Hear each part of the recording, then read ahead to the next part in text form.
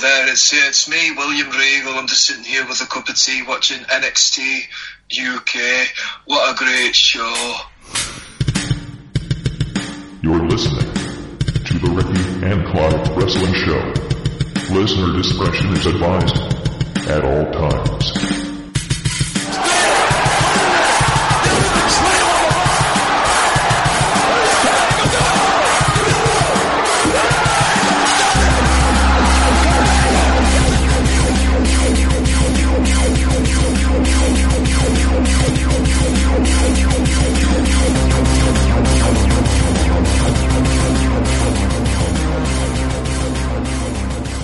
Hello and thank you once again for downloading and listening to another episode of the Ricky and Clive Wrestling Show, part of the Social Suplex Podcast Network.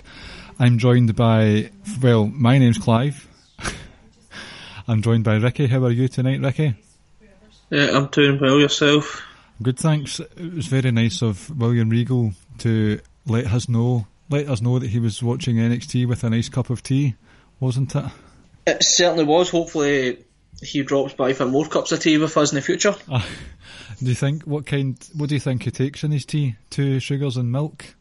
Or is he an Earl Grey guy? Definitely Earl Grey, definitely. Oh aye, definitely. To settle his stomach after all the fish and chips he'll be eating watching a UK show.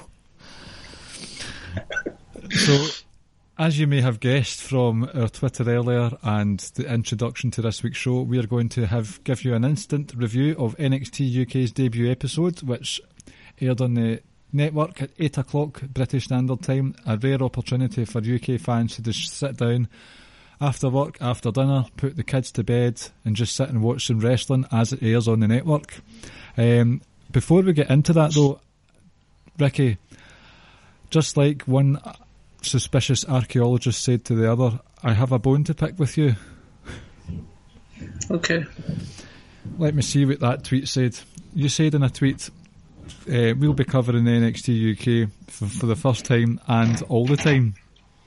Oh, did I say all the time? Uh-huh. That clearly makes no sense.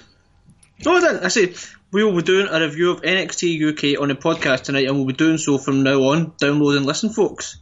So you're expecting us to have Wednesdays are already stressful for me, and you're wanting us to sit down ready to watch NXT UK at 2000 hours and then sit and record at back of 9 every week? I mean, you don't need to sit and watch it. I will.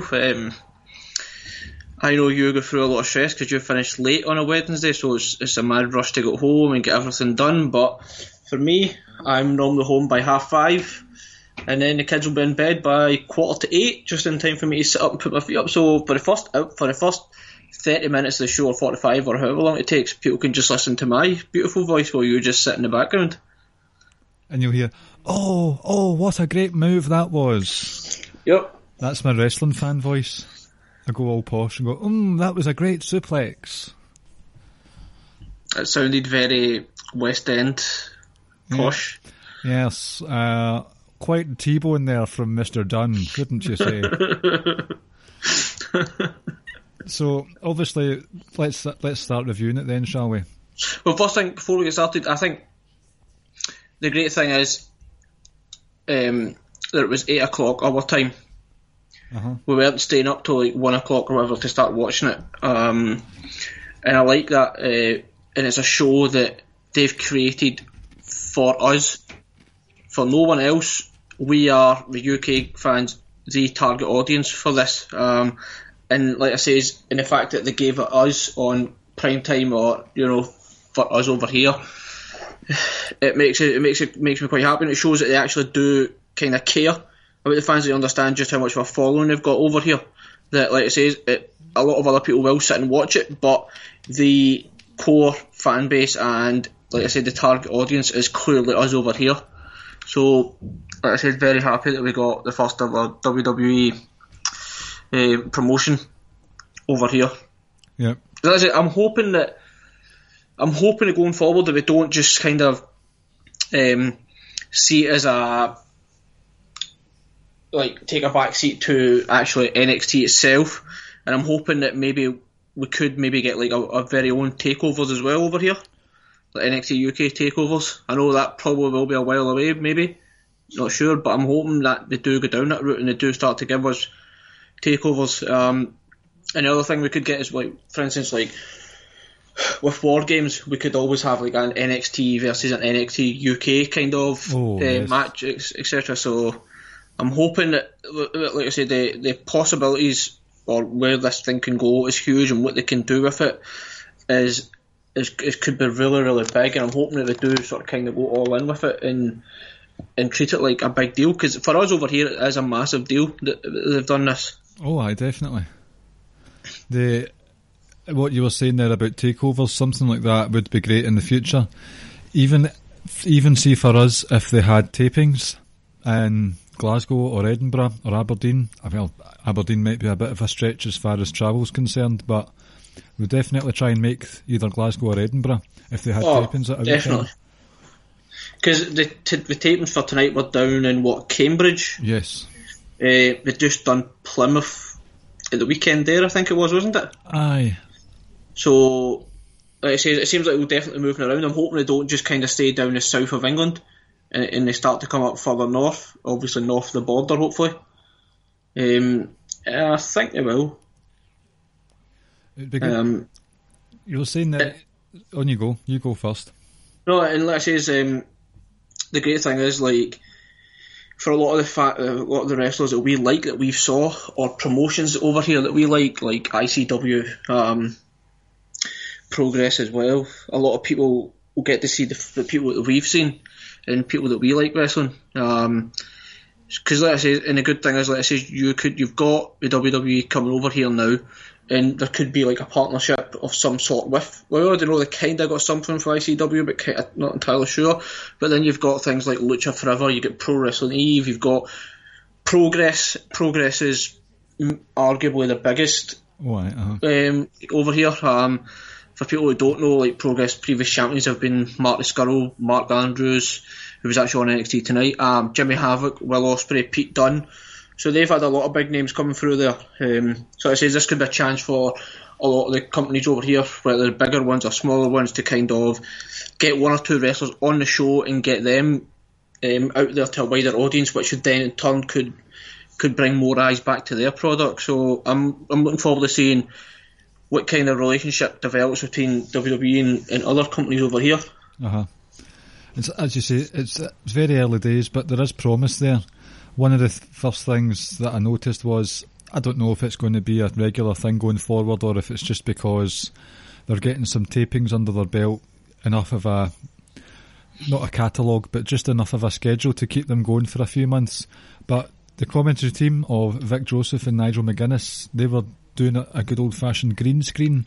So it was one of those ones they must have commentated on the matches after the fact. Do you think would you see that as a lack of care or just logistics?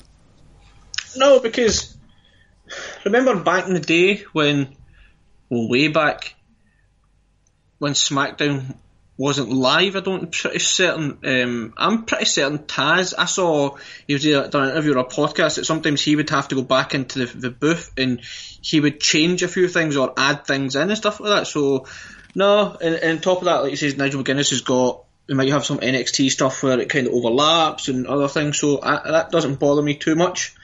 That says, I wasn't. That says, I didn't notice it, and I don't think it will bother me. No. Like I say, it's still early days. It's only the first ever episode, obviously, and we'll see where it goes. But the good thing is, obviously, we've got the NXT title, we've got the women's title, and the tag team championships, which I believe were unveiled at the weekend as well, which I actually saw a photo of them. I don't know if there was any match or anything at the weekend. I've not seen any spoilers, but the actual titles themselves I've seen, and they're kind of stunning. They are quite nice, I have to say. The belts that they've made for even the UK belt as well, they are lovely to look at. Speaking of tag team championships, the first match, although it wasn't a tag match, it was Mark Andrews, relatively well known to WWE fans. He's very well known in Britain, as you say, Progress champ. I would say he was like a sensible choice as to the curtain jerker, and he was facing off against Joe Coffey, one half of the Coffey brothers, who made an impact at the Royal Albert Hall shows back in June or July, and the sort of embryonic or nascent tag scene that they've started there. Now, I will say, see you seeing the Coffey brothers tag team be a tag team in NXT UK, it's going to be a bit weird because these guys, Coffey versus Coffey for ICW's Zero G title, like their version of the IC title basically, and Joe Coffey's just joined up with the sort of heel faction that's in ICW, and they are facing each other at Fear and Loathing, the big ICW's big event of the year in December, which we're going to. Do you think that'll bother you? Not so much bother you, but it'll just be a bit weird seeing two completely different dynamics between the two products. No, because you could almost kind of liken it to Triple H as this kind of cult hero when it comes to NXT, but the moment he appears on Raw or anything, he's a massive villain and he's hated. Uh-huh. And I know it's like you said, it's two completely different audiences, but so will for the most part, the NXT UK and ICW is a lot of people will watch both, but a lot of people won't actually be watching ICW as well.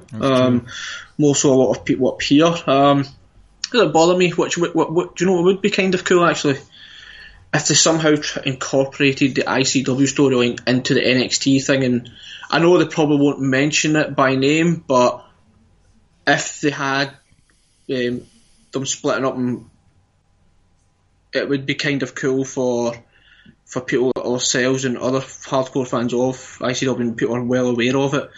It would be kind of cool to see that in a sense, but I don't think they will. And like I said, the opening match itself, having someone like Mark Andrews, made sense. Like I say, he's been on several different programs, promotions. A lot of people know of him. And to be honest, it was a good match. I quite enjoyed it. I thought it was a pretty decent opening. Where Coffey threw Mark Andrews into the air, and as he was coming down, turned into Power Slam, was quite impressive. So yeah, like I said, overall, I thought that was a pretty decent opening match to the actual show itself. Yeah, it was one of those ones, what you would expect with Andrews, really evasive tactics. He could lucha, maybe not the right word, but he could wriggle his way out of a tangle of wires, no problem. And Coffey brought the power game. But even though he had that power, he needed the help of his brother Mark outside to gain the upper hand. And it was a spirited fight from Andrews, but Coffey was just too powerful. Hits out with a brutal discus clothesline for the win. So it was a decent opener. But after that, the Coffeys were laying a beatdown on Andrews, and Flash Morgan Webster came out and helped Andrews. Flash Morgan had a wee bit of notoriety in WWE, but he's a big name in the UK scene. He is not my favourite. That mod biker Austin Powers gimmick. Ooh. The man needs to get a haircut. I know that much anyway. But he was obviously, some people will be aware of him because he was in the NXT the UK tournament a few months back. Sorry. So some people would be maybe not all that aware of him, but they'll certainly, if they watched that tournament, you would have seen him. Mm-hmm. So yeah, I don't know if it's going to be a case of maybe now is the idea that are we going to see the Coffey brothers as a tag team as opposed to singles, and are we now going to see Mark Andrews and Flash Morgan as a tag team as well going forward? And obviously the next segment led to Mustache Mountain appearing and cutting a promo, and like I say, we have Mustache Mountain and Pete Dunne, and obviously I know Dar all in the first episode. For me, it shows that they are taking it serious, and it shows that Mustache Mountain are going to be featured heavily and will be on it just about every single week or every other week. Mm-hmm. So for me, that when you look at it at that and you see them coming out in the way they spoke and the promo they cut, it kind of gives you that hope that they are going to take it serious. Uh-huh. But WWE, that is not so much the wrestlers. It's like we are going to be treated to another brand of WWE. But like I say, that promo was good. and like I said, I'm excited to see these guys every single week. I'm hoping that if they are going to be on every week or every other week, that we still get to see them in NXT over at Full Sail, like often enough as well. I'm hoping that doesn't take them away from that scene altogether as well, say along with Pete Dunne as well. I certainly hope so, because when Moustache Mountain came out, they came out to a big ovation. Yeah. Some of the guys that we'll see, even you and I, will need a sort of history lesson on who some of these folk are, either whether it's an introduction or a refresher. But after the summer and fall, autumn that Moustache Mountain had, they're a huge deal in the UK. They've been all over the country, the countries. It actually took a while for the chance to die down for Trent Seven to start cutting the promo about making history, a big deal for UK wrestling and all that jazz. UK whoop whoop chants all over the place. If any of our American listeners like that football or soccer style chants where it's kind of reminiscent of football hooligan chants with UK wrestling, then I would say you're in for a treat. But the gist of what they were saying is tag team wrestling is going to be treated with respect and importance in the UK brand. So at some point in the future, as you've just said there, we'll get a tag team titles at some point. I don't know when those tapings will air, but they do have plans, and we've got the Coffees, we've got Morgan Webster and Mark Andrews and Moustache Mountain, so already there are 3 tag teams there. Maybe they'll just go down the route of a tournament at some point. The tournament's really the only way you can introduce new titles, would you agree? Yeah, but it almost sounded like, obviously that's not the way it was meant to come across. It almost sounded like Moustache Mountain were guaranteed a title shot. It was just the way that Trent Seven ended. It was like, we want some serious competition. It was like, obviously he's talking about, because they know they are like the best in that division at the moment and how great they've been, a sort of 6 months or so. But yeah, like I say, tag team for the most part, like for a long time now, NXT have taken the tag division very, very seriously. Uh-huh. So obviously in the main roster it goes up and down, peaks and troughs when it comes to the tag team tag division. But like I said, I think, like I said, we're having Moustache Mountain there and them coming out and cutting that kind of promo clearly suggests that everything that they do with NXT UK, they're going to be doing it, giving it 100%, going wholehearted into it, and it can only be good. And on a side note, just to let Kyle know, Tyler Bates' legs were looking mighty impressive tonight.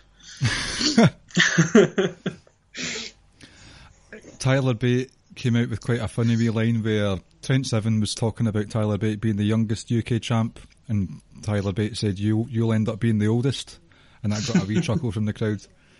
So that was good.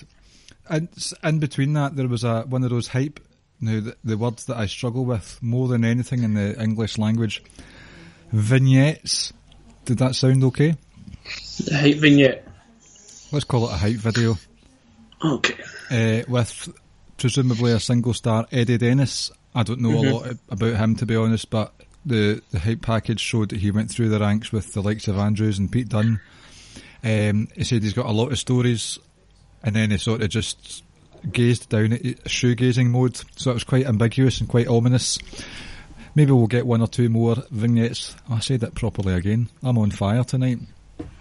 They should do a vignette about how good that is. Congratulations, you've mastered the English language. I took it.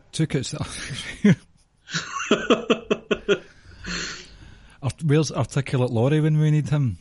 But maybe we'll get 1 or 2 more vignettes about him and seeing what his deal is. So after that, after the sort of tag team division advertisement promo segment, we've got another wee small vignette from Dave Mastiff. I don't know if you know much about Dave Mastiff before this, but see, when there was that World of Sport New Year's Eve special at the end of 2016, he was in this sort of one-night feud with Grado. It was like a weird medieval king gimmick that he had going on, and it was quite corny, to be honest with you. It was quite hard to get into him, but when they had the Download Festival tournament this year, and his match with the UK tournament. The match with Joe Coffey at the Royal Albert Hall. I really like Dave Mastiff. He's got a right menace to him. He's a big fat beast of a guy. Who's also quite agile. He's very agile. So almost kind of reminds you of Kevin Owens in the sense that, like, how's a guy of that size has the ability to kind of do these kind of high flying moves in a sense as well. Alex says I remember watching him in the UK tournament and I was quite impressed at that point with him. And the idea of the whole match they had tonight really was just to kind of build him up, to make him look like he was going to be a legitimate threat, to make him look like he's a big deal. I said he's a big bruiser with good agility. It was just a showcase event for him, really. Oh, aye. That was the squash match, quite literally. Yep. So it was, like I say, that squash match, and a vignette, etc. It had a purpose, and the purpose was to make him look like a huge threat to anybody in the division and someone who they could potentially push very hard. Mm-hmm. Well, that's what I was going to say. Like, we like him, as is evident tonight, even though he looks like a guy that Ricky and I used to work with, who's a bit of a dick. Do you know him? I totally forgot about that. He's a spitting image, isn't he? Spitting image of him. Oh, jeez, I'm not going to get that in my head, and I'm going to hate him now for that. That big dick. So, where were we? Aye, so we like him despite his resemblance to a douchebag from our old work. Yep. His finishing move is what can only be described as a leaping cannonball. That's for someone that's billed as 320 pounds. That's quite a finishing move. It looks really impressive. See, in all honesty, there's only been one episode, but see someone like him having the title around his waist, I think that's a good move. Yes? Yep. Uh-huh. I don't think we'll see it. I don't want to see it anytime soon. But I think it will happen at some point. Like I say, for me, the whole thing with him was we just want to showcase what such a bruiser he is. And to be honest, I think it's someone we're actually going to grow to like even more the more we get to see him every week or every other week. Because the Cambridge crowd knew who he was, because when his music hit, there was that foreboding going on. Yep. That, oh shit, here we go. It was snap deadlift suplexes, snap German suplexes, drop kicks.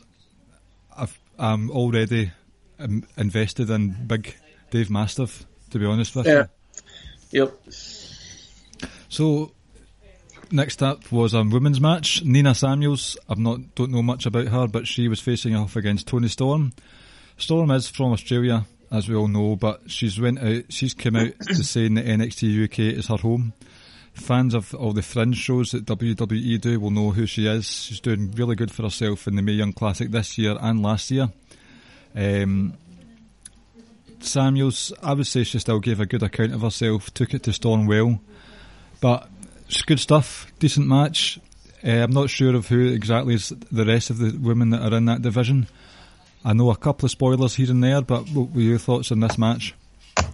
It was, like I said, so in terms of Mae Young Classic of this year, as I said last week, I don't know much, or I really don't, like I said, so I don't even know if she's made out the first round. I don't know where she is, because like I said, my whole plan is to watch it all next week leading up to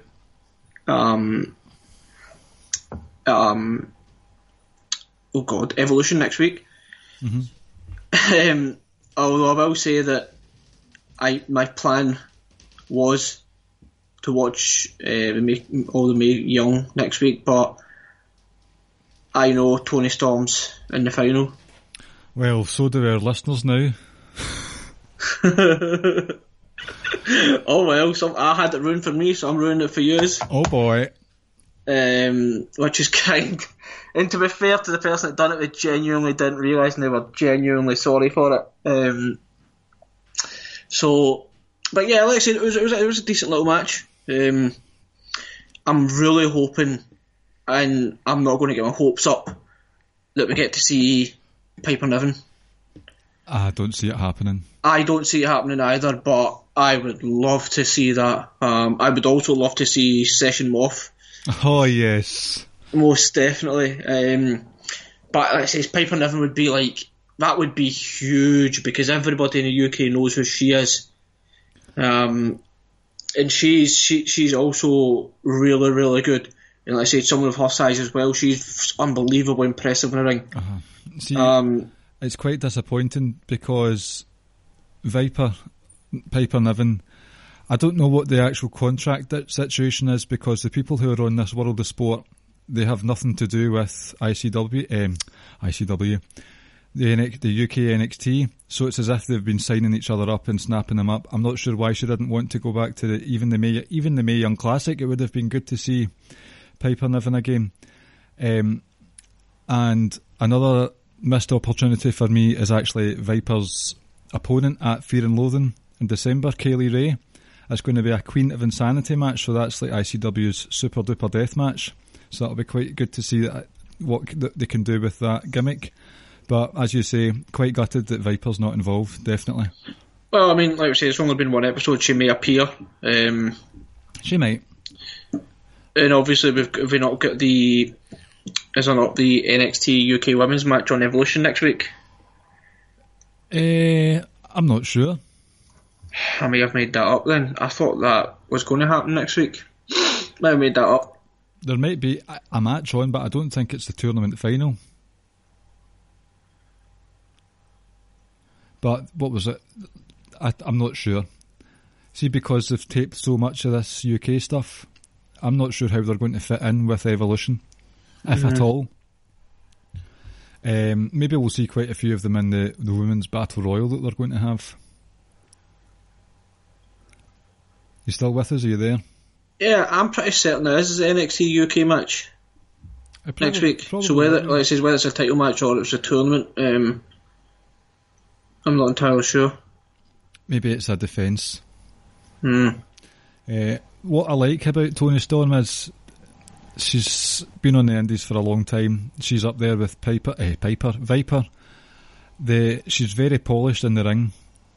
Because you see a lot of the ones who aren't sort of quote-unquote main roster ready, and they're still a wee bit fresh, sort of raw, but Toni Storm's very polished, and she's also got a great snap suplex, and she's got a sort of an air raid siren shoulder breaker as her finishing move, Storm Zero. Yeah, that's quite impressive actually. I'm pretty sure someone does that in New Japan. Maybe Okada actually. So see, the thing is, she's only like very early 20s as well. Mm-hmm. But does it bother you that is she Australian or is she from New Zealand? Australian. So does it bother you that she's in the NXT UK? Not so much that. Would you rather it was just all UK only? I don't know, because look at the folk who won the European Championship back in the day. You've had Rusev as the United States champion. All this is always interchangeable, so it doesn't bother me too much. She has made a name for herself in UK. She's very prevalent in the UK scene. I'm just more annoyed that the likes of Viper and Kaylee Ray aren't in NXT rather than having Toni Storm in instead, if that makes sense. I'm fine with Toni Storm.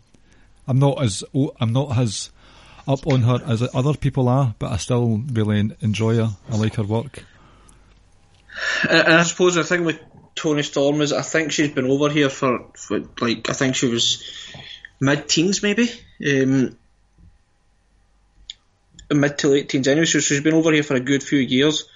And I said I'm not entirely sure like how long it is again, not how long she's actually lived over here, but I guess that if anyone does have an issue with that, it's not like they've just plucked someone out of thin air or someone else. At least she actually lives and resides in the UK, and has done for a number of years. I said I don't think it bothers me that much, if I'm honest with you, either.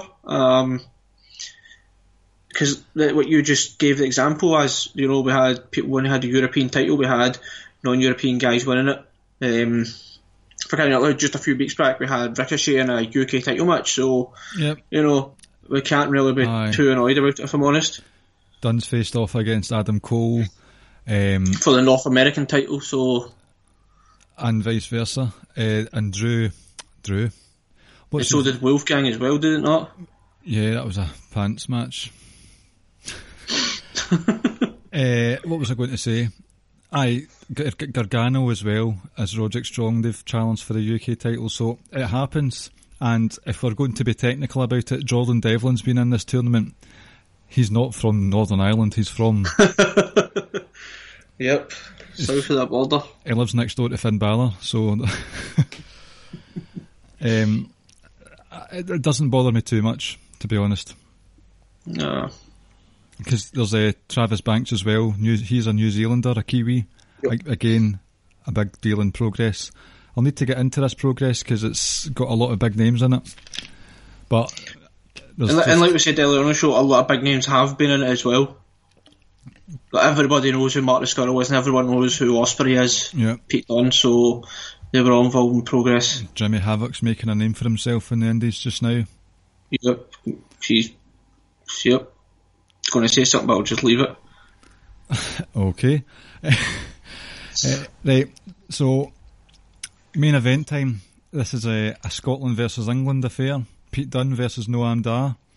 Yep, and on this occasion I was going for England. Fuck Noam Dar. Well, so was I. I was rooting for England. I can't believe I'm saying that out loud. And for our English listeners, I apologise, but it's Scotland versus England. You can understand Yep. our angst about bias, this. Exactly. We're patriotic people. Are we fuck? No, I was just writing notes down as the match was going on. Like both guys, even at the start of the match, when the announcements and they were making their entrance, both guys were just super over. Oh, big time. Pete Dunne taking his jacket off and just as the match starts and throws it at Noam Dar as well. It was really hard hitting, as you'd come to expect from just about most of Pete Dunne matches. There was that moment where Pete Dunne kind of crawled out the ring underneath the ring rope. It was almost like, from a couple of attacks from Noam Dar, it was almost like he was showing a little bit of vulnerability. He was backing away, but then Noam Dar hit the release fisherman suplex on the edge of the on the ring. That was unbelievable. Last 5 minutes of the match, it was just kind of, it was really frenetic, a real high pace. I thought Pete Dunne was about to tap out when Noam Dar had him in that ankle lock knee bar thing. Could see that. See if something like that, you could not avoid a spoiler if that had happened, if Dunne had lost the UK title.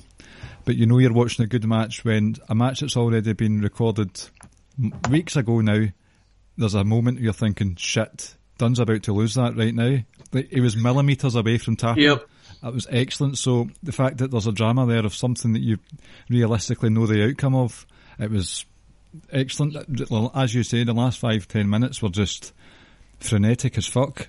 It was excellent. And like you said, here's the thing, like, maybe if Pete Dunne did lose the title, it would have been all over wrestling Twitter. But I managed to somehow avoid the spoilers from Tommaso Ciampa and Aleister Black. Mm-hmm. So for me, going into it, like, Pete Dunne could have dropped his title and I don't know anything about it. And I would have just been, just by hook and by crook, just by absolute luck, I would have avoided the spoilers, just like I did with Ciampa and Black. I just never came across a single spoiler. Even though I'm sure it would have been all over Twitter. I didn't go looking for it either. Pete Dunne's finisher, the bitter end, I really like that as well. Uh-huh. So yeah, like I say, Pete Dunne's probably going to be kind of the face. He's going to be constantly front and centre of this entire UK division, and that's excellent because Pete Dunne as a wrestler is unbelievable. He's really, really over with the crowd. He's a star. He really is. He's an absolute superstar, and we actually get to see him like every week or every other week now as well, and being heavily featured. Mm-hmm. The match itself was a real good match. As soon as it finished, because I was in the middle of texting, messaging rants, and I was like, look, you need to watch that match because it was a pretty good match. It was a good 15 minutes it went on for, I think. Mm-hmm. Oh, it was top notch. It started off a wee bit of tomfoolery, where they've got this pinky party thing, but then the pinky became the focus of Dunn trying to snap the fingers and stuff like that. So It played into it. Two takeaways for me from the match.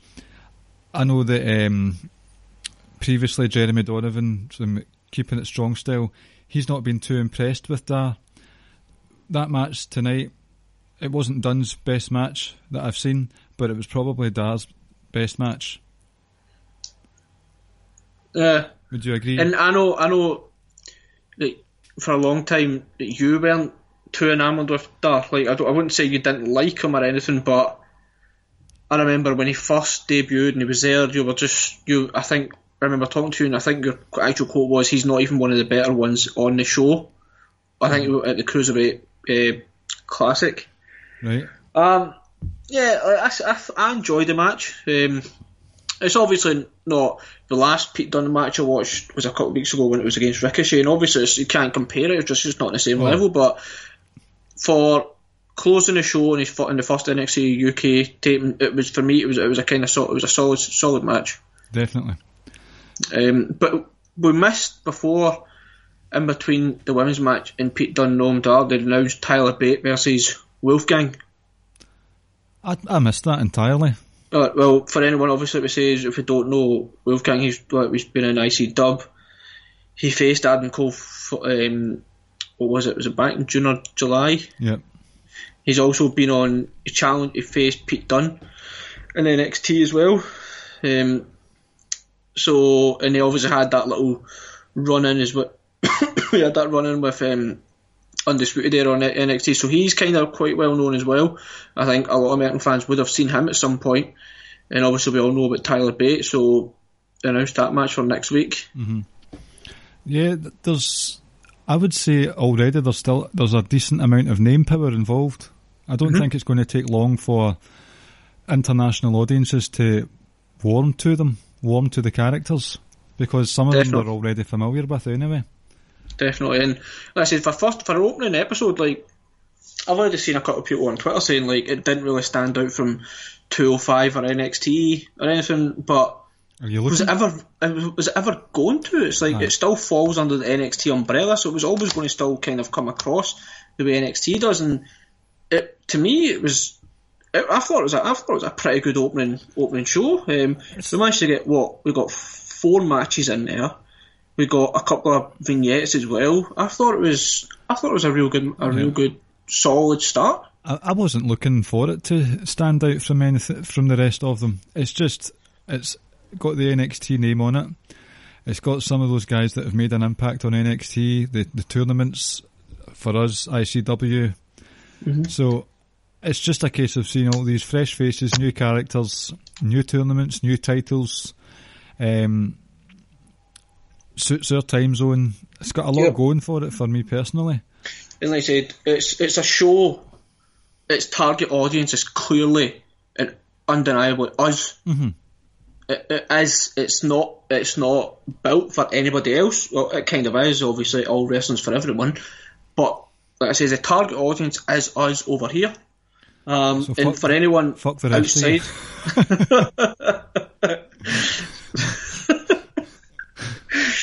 For anyone sort of bitching and complaining about it, like you're getting to see people that you A, may not have seen before, and B, you've seen very rarely. Because I can't imagine too many of our American fans to have seen much of, say, Dave Mastiff.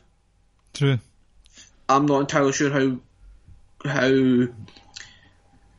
how much they may know about someone like Toni Storm. I'm assuming they probably know a bit about her. Why? The Coffey Brothers as well. You know, like, so and next week you'll be Wolfgang.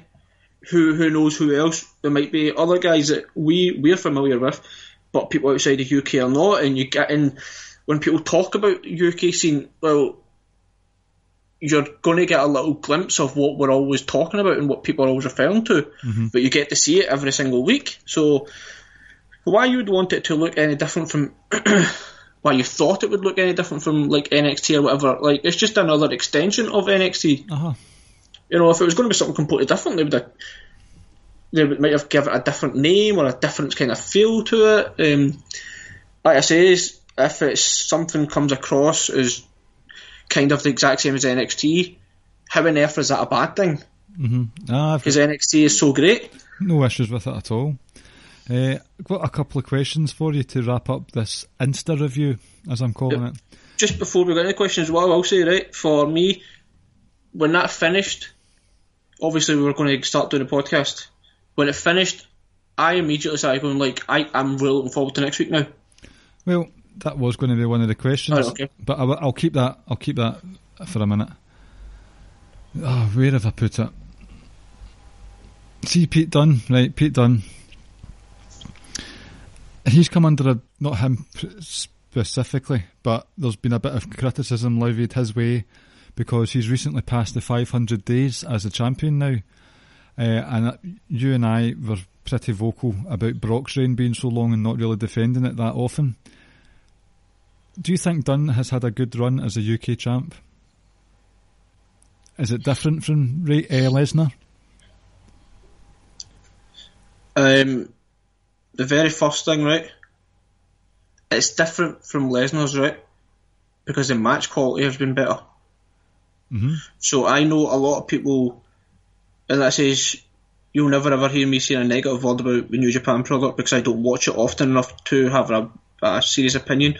But a lot of people were saying, what's the difference between Okada's reign and Lesnar's reign? In the face of it, I could sit here and be like, absolutely nothing. Okada defended it X amount of times in X amount of days, and Lesnar done this and blah blah blah.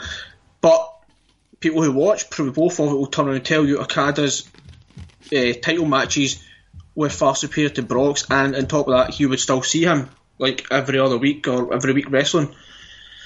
So when it comes to this, for me, the match quality's been better, and being just probably more importantly, one title is like meant to be the most prestigious title in professional wrestling, and the other ones, it was a title that was just created like a few years back. Uh-huh. Two and a bit years ago maybe. So I don't understand how people can sit and compare the both of them when, like I say, one of them is supposed to be like the main title for the biggest company in professional wrestling, i.e. like what some people would say, like that's like the most prestigious title, maybe not prestigious, but that's the number one title in professional wrestling. And if you go by the analogy that it's the WWE, the biggest company, and therefore if you hold that title, it's seen as like the biggest title in wrestling. I'm not saying it is or anything like that. I'm not trying to say like the IWGP doesn't have a claim to be or anything like that, but like if you go by that analogy, then that's what it is. But so for me, I don't think you can compare the both. And like it says, it's not even like Pete Dunne was always on NXT. It's not like Pete Dunne had a contract with the WWE. It's not like Pete Dunne had a division to continually compete in. He was given a title that was just created, and he would defend it now and then. But it's not like it's not like he was under the WWE or NXT umbrella anyway. That's true. That's fair enough. So, I just wanted your opinion on that. No, I don't. I can understand why someone might say that, but on the face of it, then fine, sure. But you can't just come to a conclusion just based on the face of things. You've actually got to delve into things and look at it properly and go into the details. Yep. Okay. I feel the same, so I've not got much to add there. Other question was, things to take away from this debut episode. It's early days, apart from the ones that we know, like Moustache Mountain and Dunne. Well, he's kind of part of the Moustache Mountain. He's the British Strong Style faction. Any stars from the first episode? Do you think, so going forward, we saw any superstars tonight? Superstars a bit of a stretch at the moment. Dave Mastiff, like we says, was presented in a way that clearly suggested that they thought a lot of him. Mm-hmm. I would agree. Toni Storm as well, with her involvement in the Mae Young, and now in NXT UK.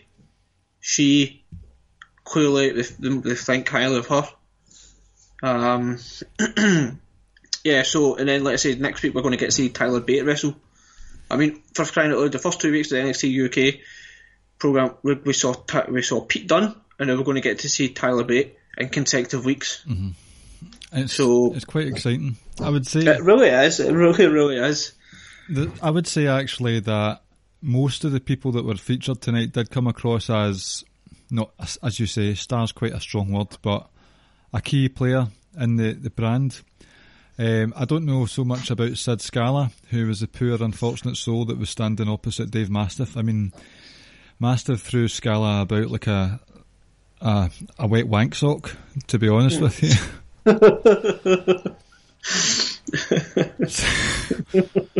And Nina, you can tell that there's no mothers-in-law in the adjacent room this week, can't you guys? Because I can swear whenever I want fuck bum dicks. Yep, because you were a little bitch last week that didn't want to swear, kept it PG. Well, this week's it's rated R for really sweary show. Fuck off. Nina Samuels, although she was booked relatively strongly, she gave it as good as she got, but I think it was done well. I wonder who's in charge of the booking and stuff like that. I wonder how much... If it is Chips. That's what I was going to say. I wonder just how hands-on he is with this. Because it'll be a taping, so he probably comes over for them. Yep. Because he was here at the weekend. He was here at the weekend, so... like I says, for me... And like you says, you were going to ask me, but like I says, when it concluded, I was ready for the next episode. Aye, that's what I was going to ask. Was, are you looking forward to next week? Basically. Yep, most definitely. And if people outside the UK are not, I could kind of understand that. I think the excitement for me is the fact that we get to watch wrestling at a decent time, and like I says, it's a lot of guys and women that we know that are being exposed and are on the WWE network now, and people outside the UK will actually get to see them. And I think another good thing is you kind of have that hope that builds up a little bit more that we might actually get a pay-per-view over here. Like I say, man, I would love it if they started doing NXT UK takeovers. I think they would be such a hit. Oh, that's one of the takeaways that I had from this week was, see, because it's got that WWE name attached to it, or even more so the NXT name, the crowd are going to be hot most, if not all of the time, because the crowd for Cambridge tonight were okay at the start, but when Trent Seven and Tyler Bate came down, the place was rocking. Tony Storm came out, the place was rocking. Pete Dunne and Noam Dar had dueling chants. That's just one city. They're going to Plymouth, I think it was Birmingham in between there. It's going to be hot all the time, so even if it's one of those ones where the product itself isn't top notch, the crowd will bring you into it. Which is why, by the way, I think it's important that crowd reaction helps mould a show. So no more shit chants, guys. Yep, I agree with that completely. I really do.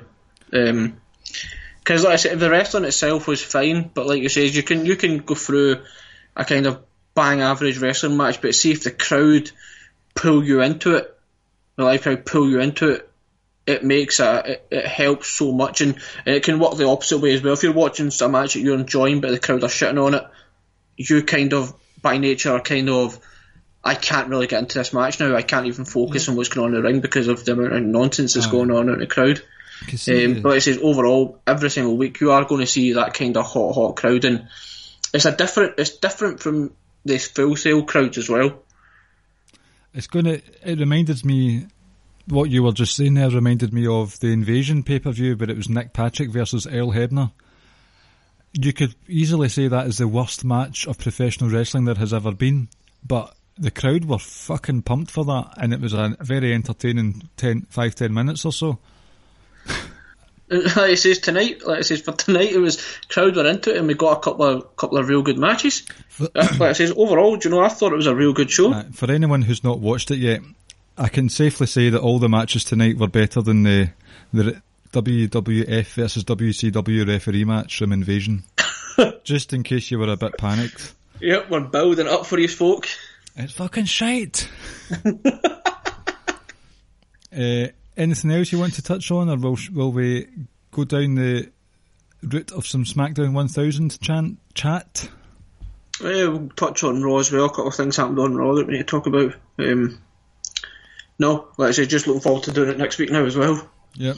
Will we try and cover it next week? My intention is to watch it, so if I can take the lead on it every week. Okay, well, I'm up for that. I'm just hoping that the fans listen to me. Fucking hell. The listeners take on board that we might not be able to live up to our promises. Because, breaking news, folks, this is roughly around the time we're supposed to be doing the quarterly review of 205 Live, but I don't know when I'm going to fit it in at the moment, so it's postponed. I was hoping to get Sir Sam on. I don't think I'll get it done soon. Apologies to all involved, any 205 fans, but I'll get this cheeky plug out the way just now. You can find the top 10 cruiserweights of 205 Live's almost 100 episodes on lordsofpain.net. That's that plugged in. But let's try and cover... I mean, we've got the Evolution preview next week, so we don't have to spend a whole episode talking about the UK stuff. But we'll definitely touch on it. I'm happy to do so, as it suits our recording time and whatnot. So, what did you enjoy from Raw this week? Just bullet points. What did I enjoy from Raw?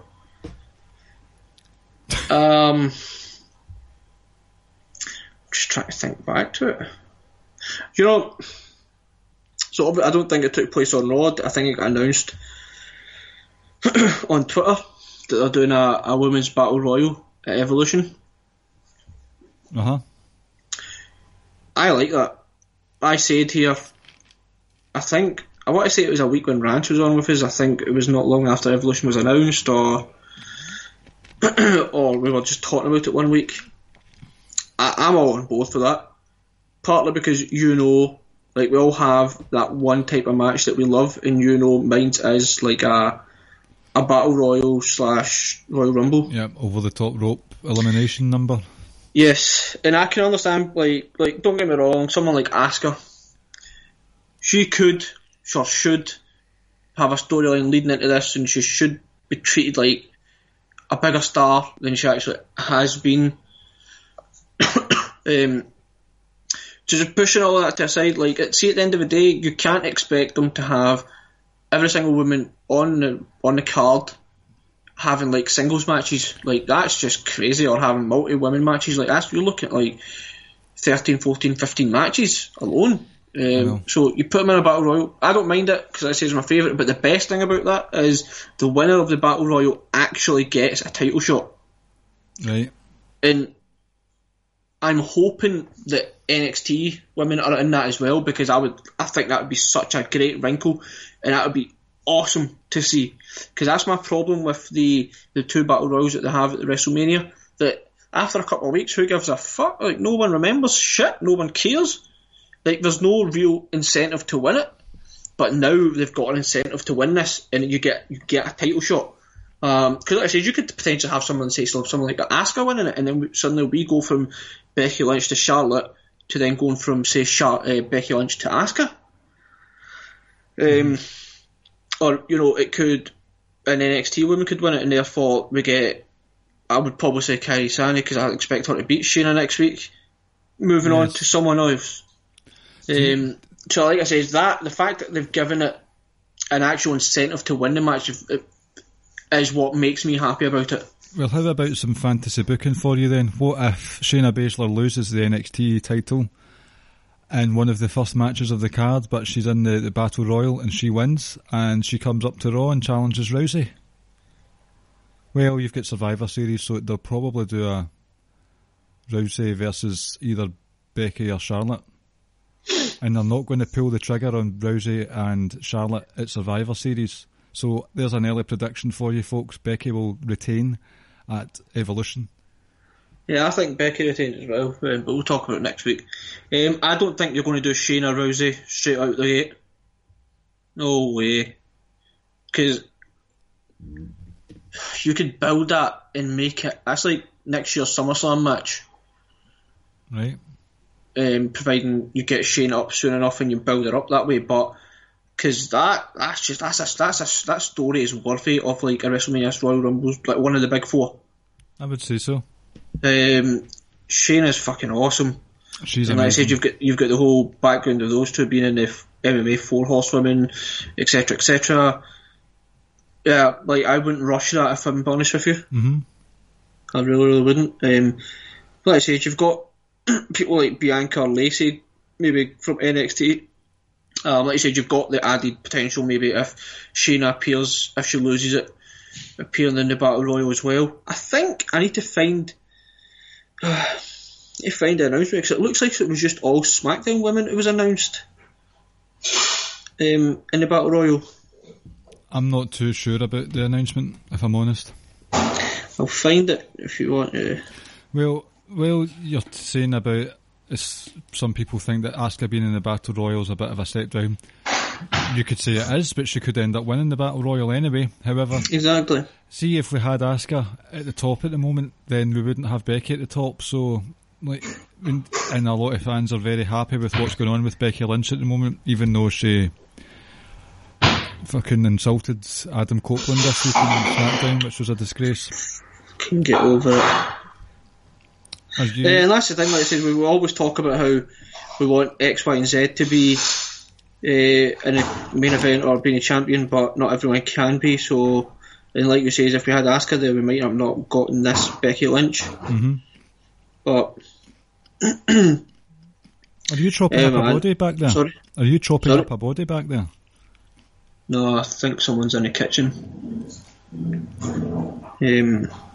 I can't find this damn tweet. Well, in the meantime, one of the breakout things for me that happened in Raw was Drew McIntyre seems to have severed ties with at least Braun Strowman. Not sure yet about Dolph Ziggler, but it was a good week for Drew McIntyre.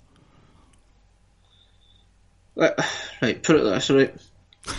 Drew McIntyre, and I'm not being biased here because he's Scottish and we're Scottish, right? Drew McIntyre is the fucking superstar of that trio. Mm-hmm. And he is going to put that big bitch Braun down. He's going over. He'll slay that beast, that monster.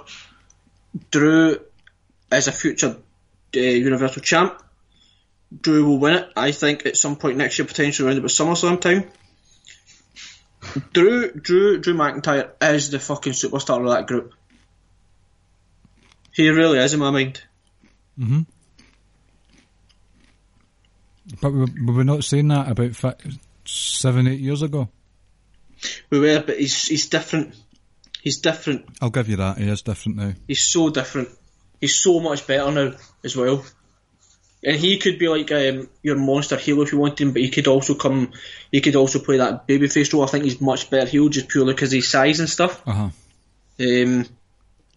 But yeah, man, he's the star of that group. What I liked about it was a lot of the focus has been on the Shield for the last wee while, and I would say the Shield versus Dogs of War thing's been going on just a bit too long now. But although the Shield had their sort of differences again this week, Dean's very insecure at the moment. It's going to be gutting to see whatever happens there. I was thinking that maybe it might even be Roman that turns heel, but I don't know, maybe that was just a thought. But the focus was more on the Dogs of War when Raw closed, so it's quite interesting to see what's going to happen with Drew Mac and Dozig. Did you like that one, Dozig? No, brilliant. Oh, fuck you. Nah, that Braun versus Drew feud could be real good as well. Mm-hmm. It could be really, really good, but like I said, Drew McIntyre is the man. He really, for me, there's just no doubt about it. Braun's great. Like, don't get me wrong. It sounds like I'm being critical of Braun. Braun's great. I think Braun's excellent, but he ain't no fucking. He get nothing on Drew McIntyre. Oh, big claims there. But I think like I said, I think Drew is just fucking sensational. Even that accent. The accent doesn't bother me. He is. The thing is, like, at least, like, Braun's voice just isn't even scary. Right, so here we go, so I'm going back. You found it, finally. Finally! No, WWE tweets some amount of shite. Right, so here we go. The field so far: Tamina, Billie Kay, Peyton Royce, Ember Moon, there's a Raw one. Tamina was there as well, actually. So here we go. Alicia Fox, Nia, Dana Brooke, Asuka, Mandy Rose, Sonya Deville, Carmella, Lana, Naomi, and Tori Wilson. So that's what, is that 1, 2, is that 12? 4? Oh, Tori Wilson. So that's 14. I'd maybe imagine a couple more to be added to that. Probably. Because there's obviously no Bayley, no Sasha, no Natalia. So unless they're going to have like a match with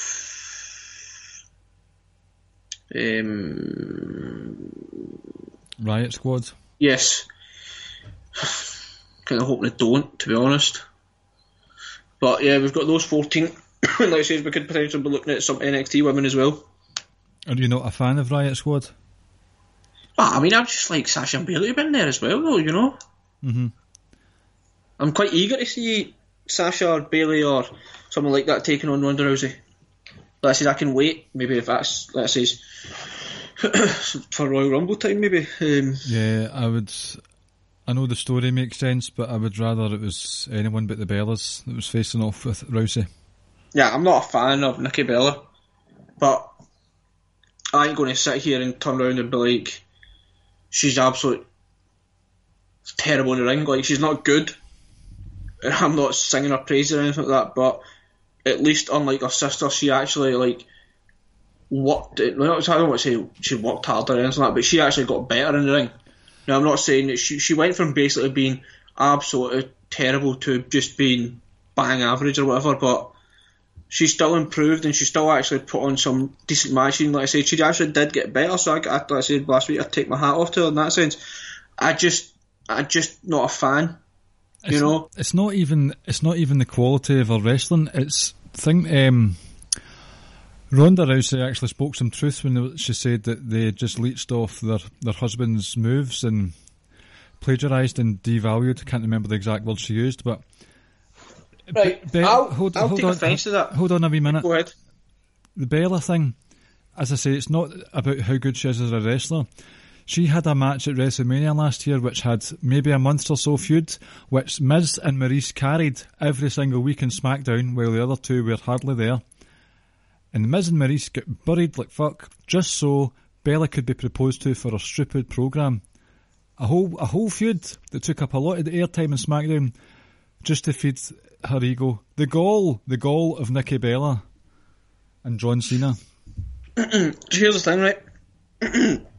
First of all, WWE clearly overestimates just how popular Bellas are, right?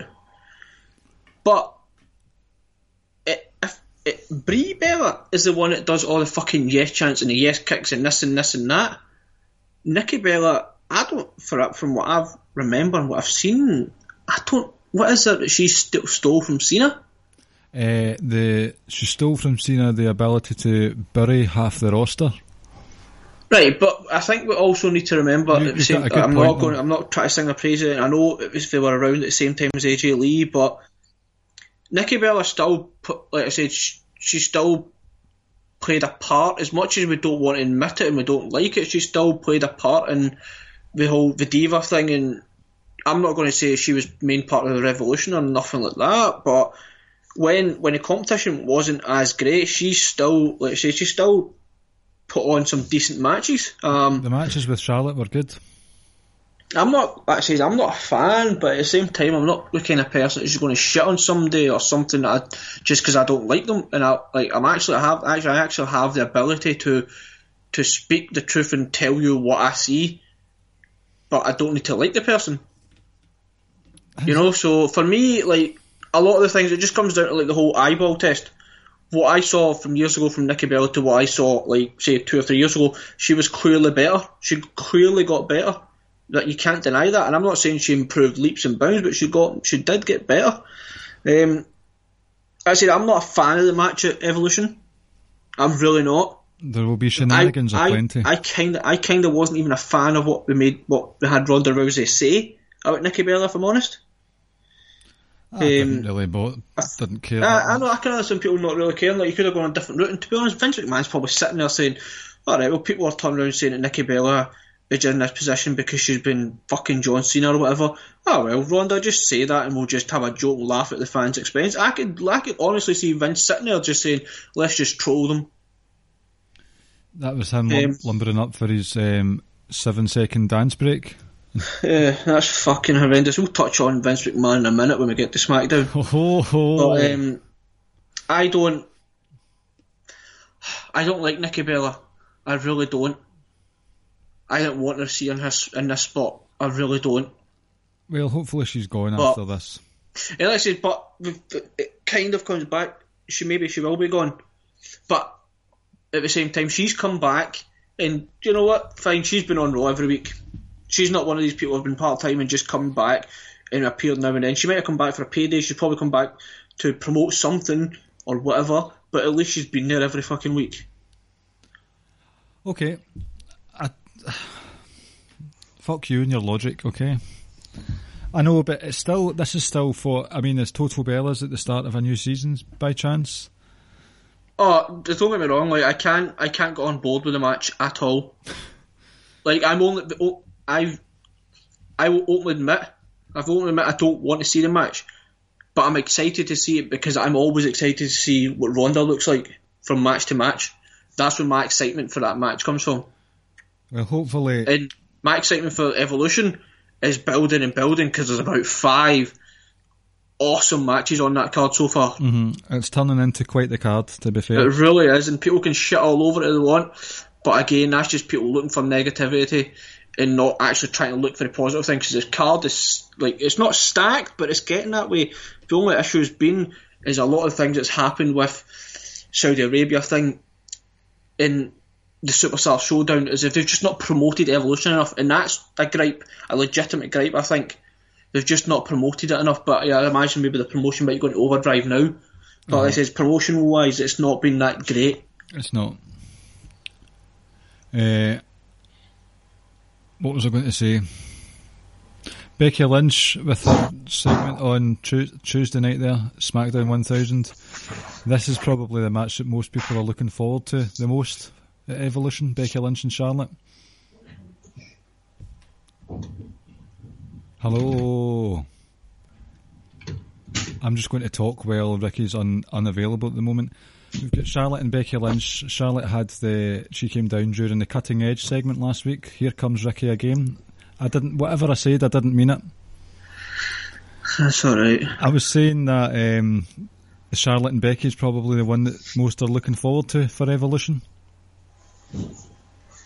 I don't know, actually. Not for you?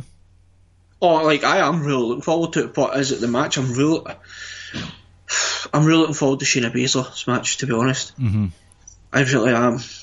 The Mae Young Clash. Like, I can't really pick one.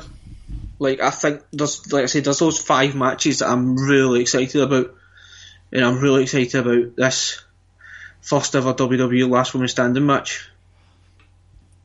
First ever? You want me to tell you why it is the first ever? No, it's okay. I'm just being a dick. Oh, I'll explain it to some people who don't want to admit that it isn't. The NXT and WWE kayfabe wise, they don't acknowledge whatever happened. Like, kind of the first ever in NXT is a further on the main roster. Now, I don't know if that's what it was presented as, but clearly it's the first ever on the main roster. Well, we know it's not the first ever under the WWE umbrella, but on the main roster it is. Well, technically, but I was just kind of trying to get a reaction out of you there, as I normally do. I know, fucking. But it technically will be the first Last Woman Standing match, because what NXT had between Nikki Cross and Asuka was a last Crazy Bastard Standing match. Oh, that was just chaotic. The ending to that match is amazing as well. Asuka got up like at 9.5 and stood there and then fell back down, I think. Just Nikki Cross, just an absolute maniac. She knows what they did. Did you know that? Yeah, folks, just so you know, like 99% of people from Glasgow are like Nikki Cross, just absolute nutters. And the general population don't have Drew McIntyre's accent. They certainly don't have fucking Roddy Piper's accent. It's Nikki Cross and Noam Dar. That's how, as you can hear at the moment, that's how most of the central west of Scotland folk speak. The way Noam Dar comes across on Twitter is the way we speak. Aye. When he says Leo Rush is a dafty, pass it on. Aye, is a pure dafty. Alright, mate. How's it going? Aye, nae bad, mate, nae bad. Aye, thanks for completely ignoring the request to have you on the show, Noam Dar. That was very... That's why I was cheering for Pete Dunne, you fucking wank. Oh. Well, I won't be putting any at handles in our Twitter feed for this episode. So were you wanting to go off on one about Vince? Vince McMahon comes out, right, to a hero's fucking reception. Oh, I know. Don't start me on that. No. Undertaker utters the words "crown jewel" and it gets booed. Mm-hmm. That's when you know people are not happy. Like, Taker could probably... If Taker could throw like a bag of kittens into the river, people will cheer, but the moment they say something like the crown jewel, they get booed. That's when you know people are not happy and are pissed. But how the fuck are you going to boo that, but yet cheer Vince McMahon? I'm not here for the... but it's Mr. McMahon, the character. Oh, get the fuck. It's Undertaker, the character, you fucking idiots. No, as well. It's not that. It's they're happy to be smarky when they're booing someone else, like Roman Reigns when he's doing something or whatever. But Vince McMahon comes out, oh, let's cheer. Exactly. You want to fucking make a point of not wanting to go to Saudi Arabia or how you feel about the whole Saudi Arabia. That was your moment to boo Vince or shit all over the Saudi Arabia thing. But what the fuck did you do? You got your dicks out and started having a wank. Like, unfucking believable, man. Utter fucking nonsense. It really is. Yep. It really is. Because they booed Roman Reigns the night after they beat Undertaker at WrestleMania. Booed him for 10-15 minutes. And then Roman cut the promo of the year. No, he fucking did not. Yes, he did. And then Vince McMahon comes out and they all start cheering. And I know a lot of people are going to say, oh, no, well, they do kind of boo Vince. I sure as hell didn't hear a fucking boo last night. Him and his busy mate, R-Truth, dancing away. That's what annoyed me. R-Truth is amazing. I love that man. But it is mind-boggling how you're going to cheer Vince McMahon.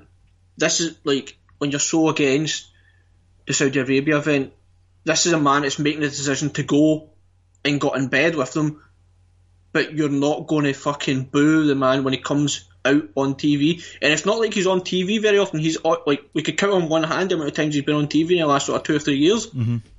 Exactly. And you're going to fucking cheer, oh no, it's a character. Fuck off. Kayfabe doesn't fucking exist. You don't fucking pick and choose your moments when you want to boo someone, or you don't pick and choose what you have an issue with. You either have an issue with it or you don't. Mm-hmm. You have an issue with Saudi Arabia, you fucking vent that shit and boo the man who's responsible for taking the company over. Exactly. Ricky with the fire, and I would delve further into the Saudi Arabia thing, but I'm going to hold off for a couple more weeks because I don't want to say something right now and regret it. Because I've got things I want to say, but I need to fact check some of the things I want to say. Mm-hmm. Oh, to be continued. I'm looking forward to that. I mean, no, just hold off. We'll wait until the crown jewel. If there's any, what I will say is, I don't think they should go. I'll say that. Oh, I agree, because I don't think they should go. It's. You've got, okay, there's the morals, right? Well, very quickly, just bullet point it. There's the moral argument, which could rage on for a long, long time. But there's the stock, what are they called? Stockholders? Shareholders. There's sponsors, Snickers and stuff like that. And just general PR involved. And I know a lot of people can be like, do you know what? I might be one of them. I think I probably am one of them. I'd be like, do you know what? Just take the loss, take the hit on the money, because you send a bigger statement, a bigger message to like the loyal fan base and other people around the world, etc. But the premise of any business is to make money. Just about any business. And I know people are going to say, well, you can't talk about the women's revolution and then go to a country that doesn't even give women like the bare minimum of rights. I mean, WWE and Vince McMahon sure as hell ain't going to be the first business that lie.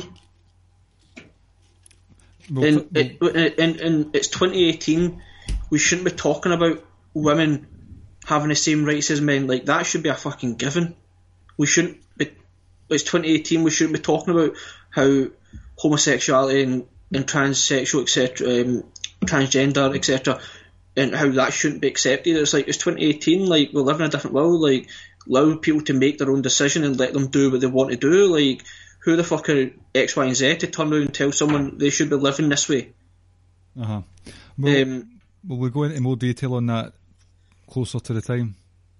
Yeah, I mean, the first time, I will finish with this, the first time when I announced it, I turned around and said, I tweeted out saying, remember that time Rome was built in a day?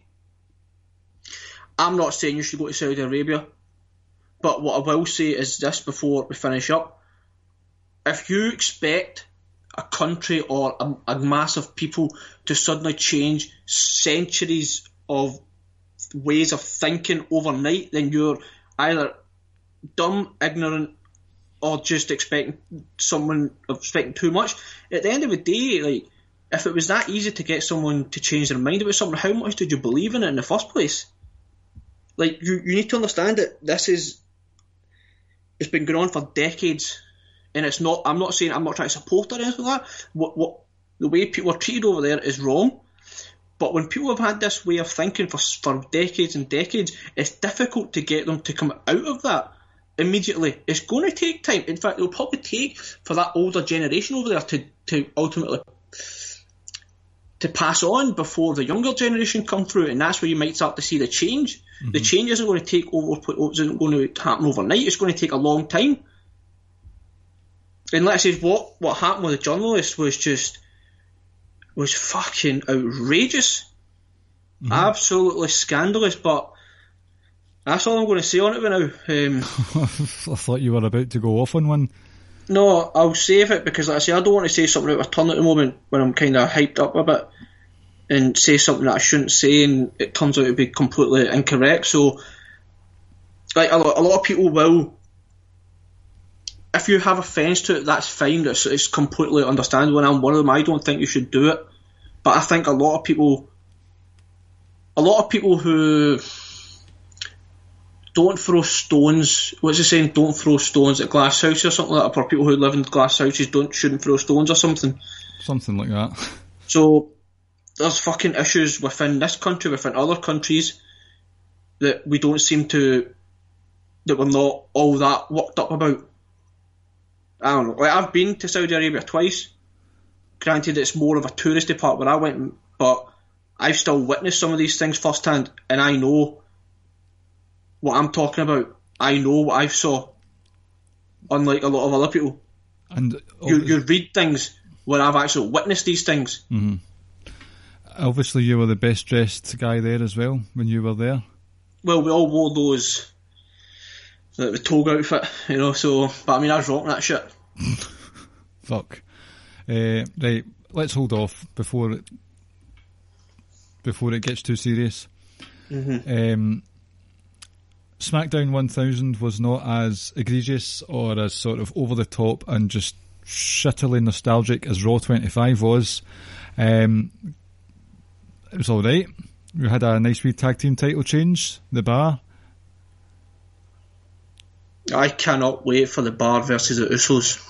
Oh, I know we got it last year. I remember saying last Survivor year, Series, but still, I remember saying when we reviewed that I'm looking forward to seeing those guys lock up again because there was potential to familiarise with each other. Yep. Yeah,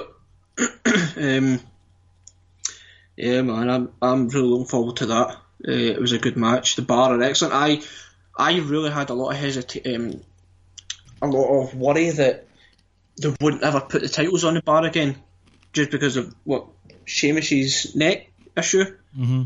And I felt like they wouldn't do it. But yeah, I'm delighted they got it. It's not going to do nothing against the New Day. I've saw the New Day with it. I've saw the New Day Usos, and I could watch a New Day Usos every day, all day, every day. But I'm really excited to potentially get the Bar versus the Usos. In terms of SmackDown not being too overly nostalgic, I was gutted that we didn't have like the big fist, the Titantron thing. I know, so was I. Like I said, I thought it would be more nostalgia driven like Raw 25 was, and I guess would kind of maybe argue that they cared more about Raw 25 than they did about SmackDown 1000, which kind of goes into that whole mentality we still see Raw as the A show, etc. Yeah, it was a decent show. I mean, Undertaker earning that Brock Lesnar money, like just man comes out and says a couple of words and walks away and gets a big payday. We'd all love that. Can I say, and I can't believe I'm saying this, Undertaker has outstayed his welcome. He's on like that. I think this is legitimately his retirement tour. Oh no, it fucking happened at WrestleMania 33. No, his retirement tour. I think this is it. Because there's a lot of rumours, and again, it's just rumours, and I don't know where it came from, that apparently he's getting inducted into the Hall of Fame at next year, and then the following night will be his last match ever, but, you know, we were kind of led to believe his last match ever was against Roman Reigns. Obviously, it was never said, but that's the kind of impression we were given. So, Pete Dunne, or Dave Mastiff versus The Undertaker at WrestleMania. You know what would be absolutely hilarious if I put Roman Reigns in that match and Roman win again? Oh, Jesus. Yeah. No, I think this is it. I think this is his last. This is his last tour. But Rey Mysterio went back. Rey he looked great when he was in New Japan. He looked great when he was New Japan All In. A couple of times we've seen him. He was at Royal Rumble and he looked excellent. So like I say, I'm happy to see Rey back. And like I say, I know you kind of have an issue that older guys are part-time guys, but I'm of the opinion that if they can still produce like solid matches, I'm happy to see part-timers or older guys come back as long as they're still able to produce matches. If he's a regularly used talent, then that's fine. Oh, he will be, because I think he's signed like a full-time he's back deal. Basically. So I'm excited for that. I don't know, some people might not be, but if that was a tease for Batista versus Triple H at WrestleMania, I can get on board for that. I like Batista. I always have. I do too. And what he said to Triple H was excellent. And there was a moment I thought, oh, that was nice. Basically saying Triple H has never beaten me. And there was that awkward stare down. Great. And the best thing about it was Randy Orton in the background just sort of laughing and chuckling away. But I have to stay within my convictions and be against it because it's another part-time match.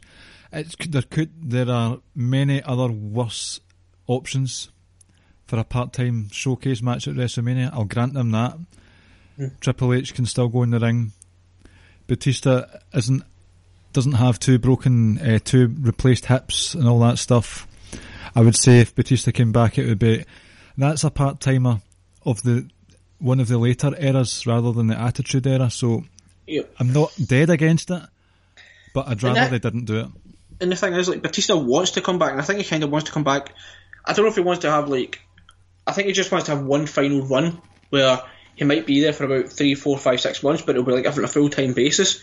And the unfortunate thing for him was the last time he came back, it was right in the middle of Daniel Bryan's ascension to the top, and it was unfortunate. People just didn't want Batista in that spot, and it was unfortunate because I think for the most part, I think a lot of people do like Batista, but it was just real bad timing that it happened during that run of Daniel Bryan. And another thing is that I think we kind of just need to accept, maybe that some people won't accept it, but you kind of need to understand now that that's the format that I have at WrestleMania, that there's going to be that one kind of part-time guy match or kind of like a throwback-ish type match, and like you said, there could be a lot worse than Batista versus Triple H, because Triple H is still relatively solid enough in the ring. Like, he's not able to do what he could do like 10 years ago and can't go that level, but he's still solid enough in the ring where he can produce a solid match. And like I says, like, Batista's not washed, Batista's not, like he says, walking about with 2 replaced hips and whatnot, so like it could have the makings of a decent match, and like I says, I can get on board with it, because like you said, more than anything, both guys can go, but also it's like you said, it's not like 2 late 50-year-olds or something doing it. That's true. Anything else you want to add before we do a quiz? Anything that stood out from SmackDown 1000? I don't think so, if I'm honest, no. That's fine. Will we do the quiz then? Yeah, we could do. Right, at this moment, there is no one else in the living room next to me, so do you want a live rendition of the quiz time? Yes. Right, I'll do it quickly before they come in. It's fucking quiz time with Ricky and Clive and friends. A special SmackDown themed quiz, fucking yeah.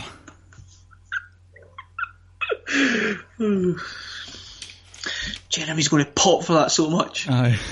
He really is. So, as you guessed from the live rendition of the theme, it's a SmackDown quiz celebrating the 1,000 episodes. Right. I mean, people didn't guess it. You told us that's what it was going to be. Mm-hmm. Oh, I'm all about stating the obvious here on the Ricky and Clive Wrestling Show. Number 1, from the most recent brand split, what was the first SmackDown exclusive pay-per-view called? Oh, the brand split happened, was it like 2 weeks or something after WrestleMania, wasn't it? Not WrestleMania, no. So we're talking 2016. The initial. Or sorry, I thought you meant this year.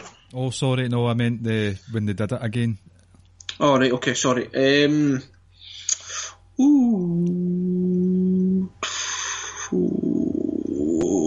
was it? Was it not like sort of they built it up? It was like June-ish, I think it was. Was it not? The draft episode was July 19th. I don't know why I know that, I just do. Trouble. July 19. So they still had SummerSlam to do. And there was Battleground around that time, but what was the first SmackDown only pay-per-view? Backlash. Well done. Number 2, who was the first SmackDown exclusive world champion? Back in the day. So, when the brand splits happened, who was officially the first proper main event champion? Oh. Let me see. Kurt Angle? Incorrect. The answer was Brock Lesnar. Fuck. Number 3, name 4 weddings that took place over SmackDown's 1,000 episodes. I don't know if there have only been 4, but there are 4 that I know of. Now, was Kane and Lita, was that Raw or SmackDown? I can tell you that was Raw. Right, okay. Billy and Chuck. Yes. Thingy.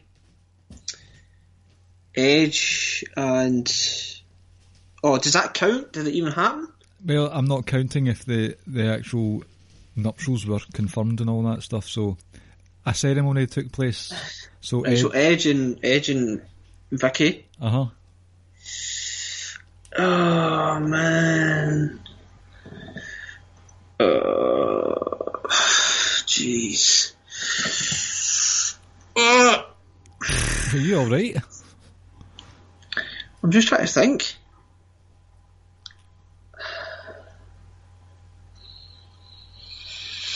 No,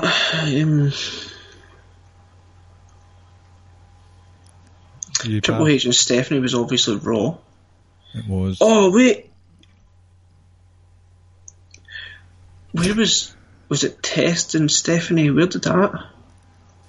That happened on Raw. Daniel Bryan, AJ Lee. Raw. Jeez, why didn't you just ask me about the Raw weddings? Because we're not talking about Raw this night. Edge and Lita was Raw as well. Put your phone away. I can see. I'm not on my phone. I can't. I don't know. One of them was Teddy Long and Crystals, where Teddy Long had a heart attack just as I was about to say I do. Fuck. And the other one was Dawn Marie and Tori Wilson's dad. Did Undertaker not like pin Stephanie up in like the crucifix and marry her or attempt to marry her or something as well? That was also on I think Raw. that was Raw though. You should have just asked me about the weddings on Raw. But again, we're I celebrating. know. Number 4, Mankind was infamously thrown from the stage into a grave in a buried alive match. Name all the wrestlers in that tag team match. So you had Mankind. Who was his partner? Oh, jeez. The Rock, was it not? Yep. And who were they facing? Show. Well done. And Obviously Taker. there we go. Number Well, not obviously, it could have been Kane actually. That's correct though. Number 5. That same year, 1999, the very last SmackDown of that millennium had The Rock defeat Mankind. What was the stipulation of that match?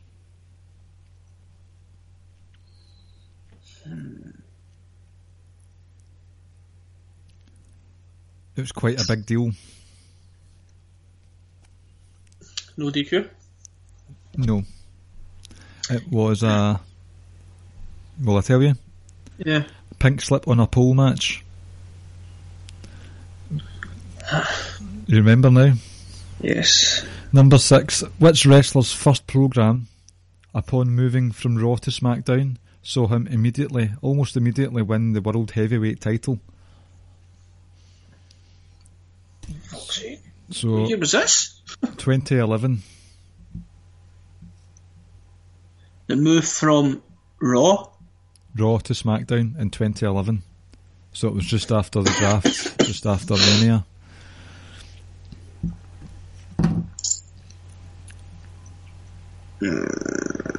If I give you another clue, it might give it away, but this person was involved in the world title match at SummerSlam that year.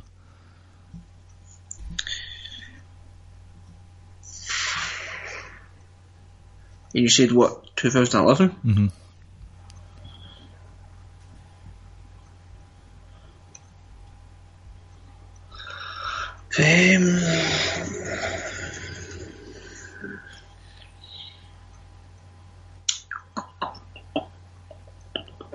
I don't think I know the answer to this. Well, I'll just tell you then.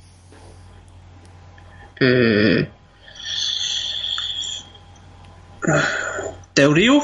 Nope. The No, it answer, was fucking. You cashed in on Punk. the answer was Randy Orton. This is. Well, I've got like 2 or 5 tonight. Number 7. What was the stipulation of Jeff Hardy's last match for WWE in 1999? That's wrong. 2009 on SmackDown versus CM Punk. We spoke about this a while back. So it was a loser leaves town match, but what was the actual genre or whatever of the match, the gimmick? Oh my god, we spoke about this. On that. Money in the Bank episode Yes. or Cash In episode, available Yep. only on the Social Suplex Podcast Network.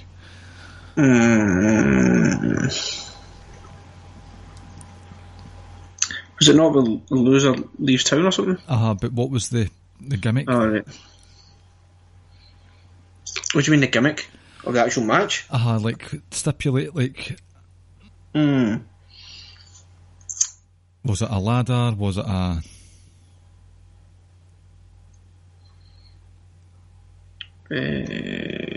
last junkie? Oh, cage. Yes. Number 8. Name all the women's champions since the SmackDown brand extension in 2016 onwards. In order, or Doesn't have to be in order. It doesn't have to be who was in reigns when. Just who have been the champions. can you tell me how many there's been? 1, 2, 3, 4, 5, 6.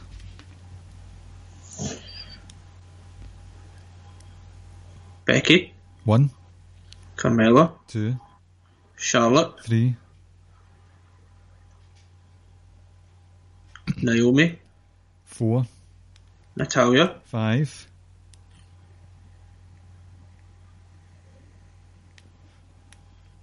'was she there at this point? How long has she been on Raw?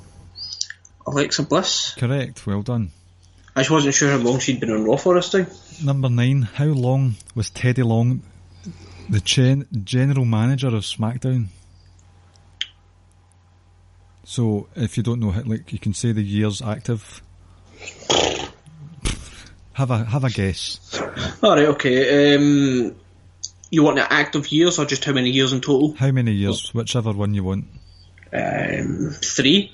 Oh my god, no. It was 8 years in charge of SmackDown. 04 to... I guess I wiped that out of my mind because it was 8 years of multi-man tag matches as your main events. And going one-on-one with the Undertaker player. Number 10. Last year's Survivor Series. SmackDown versus Raw. Mm-hmm. Who won overall? Did SmackDown or Raw win that in terms of score? So if I tell you there were 7 matches, Raw won it. can you remember the matches? But the SmackDown win, or Yes. What matches did SmackDown win? So the Usos beat the Bar. correct, Charlotte beat Alexa Bliss. correct. The This one you'll never get. Shield beat the New Day. The Raw main event beat them. Brock beat AJ. So that's 3 each, isn't it? There's one more. There was a couple of other matches, but they weren't versus Raw versus SmackDown. I can't remember now if we had a women's 5-on-5. They did. Raw won it. Oh, I'm getting my scores mixed up. Because that's 7 there, I've named in. They're not 5-4 then it finished. No, I don't know. But think of the other match. We've had the women's match, we've had the tag team, we've had the IC. Oh, jeez, who was in that? It was the US versus the IC. Who the hell was that match? Oh my goodness, who was that match? I don't think you'll get it. It's too random for words.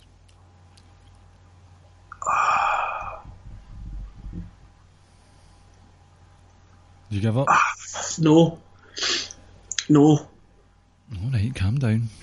I kind of want to say Baron Corbin was in the match. You go ahead and say that. I kind of want to say he won the match. You go ahead and say that as well. Who the fuck did he take on though? I thought, was he ever US champ? I just made that up. Well, no, because I basically heavily hinted at it there. Right, give me a clue. Because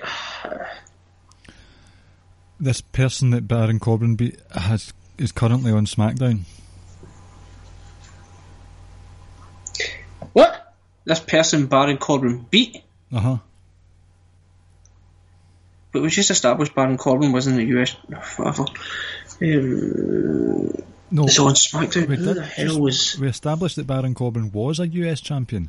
I know, but who the hell... I can't remember his US title reign at all, to be honest. Believe it or not, he beat AJ. Not on Survivor Series night, but... Oh, shit, so he did. Who the hell was the IC champ at the time?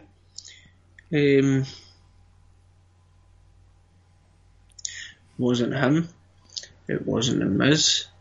Wait, it was a Miz? Yes, it was. Oh, I remember those promos were caught. The Miz cut his promo in the back of his car or a limo or something. Oh, that's right, and he cussed. Yep. I didn't count how many you got right or wrong there, but you did poorly. I did very poorly. I think I got like 4.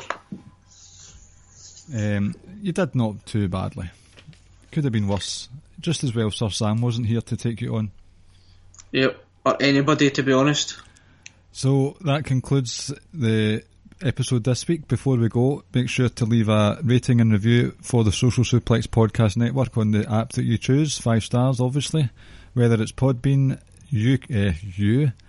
not YouTube, iTunes, that one, Apple Podcasts, Stitcher, Google Play, all that stuff. The network also has... I've hit a blank. I need to pre-record these plugs, by the way. The network. Want me to do it? Aye, you go, you do it. You can download and listen, folks, on iTunes, Stitcher, or any other app that you use for podcasts. Please make sure you listen to Keeping It Strong Style with Jeremy and Josh, One Nation Radio with Rich and James, and Grown Men Watch This Shit. And also The Outsider's Edge, hashtag Bring Carl Back. Hopefully Carl actually might be on this week. You might. He might. I wonder what's going to happen first. Carl makes an appearance on Outsider's Edge, or Carl drops his column. Who knows? Also, you can find all of us on the Facebook group, the Wrestling Squared Circle. It says you can subscribe to the Social Suplex Podcast Network. You can get some great content. We've got NXT reviews. It'll give you weekly emails or daily emails to these articles. And yeah, I think that's it. Not too bad. Better than me. At Ricky and Clive on Twitter and Facebook. Keep an eye out for our new Twitter logo coming shortly as well. Oh. An absolute belter from Rance. Shout out to Rance for that. For his 2K19 skills. Awesome. Right, breaking news. Patrick Clark has changed his gimmick on NXT, the most recent tapings. I don't know if you were aware of this. Good Lord, we lose listeners. There's a face of actual anguish on your face right now. But because people tweet us saying the jokes are shit. Aye, but they love it.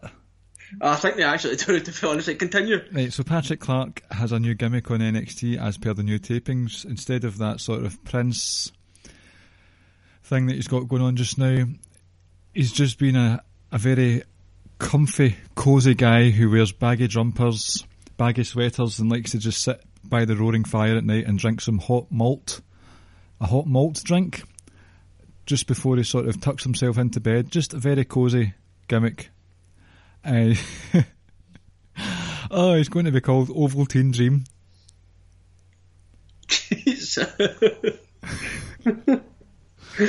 Was Ovaltine, is that not just a British thing, or? Well, if it is, then this really will go over a lot of heads. Well, who knows? Night-night. Say night-night quickly. Take care, folks. Thank you for listening to the Ricky and Clive Wrestling Podcast. We'll see you next time.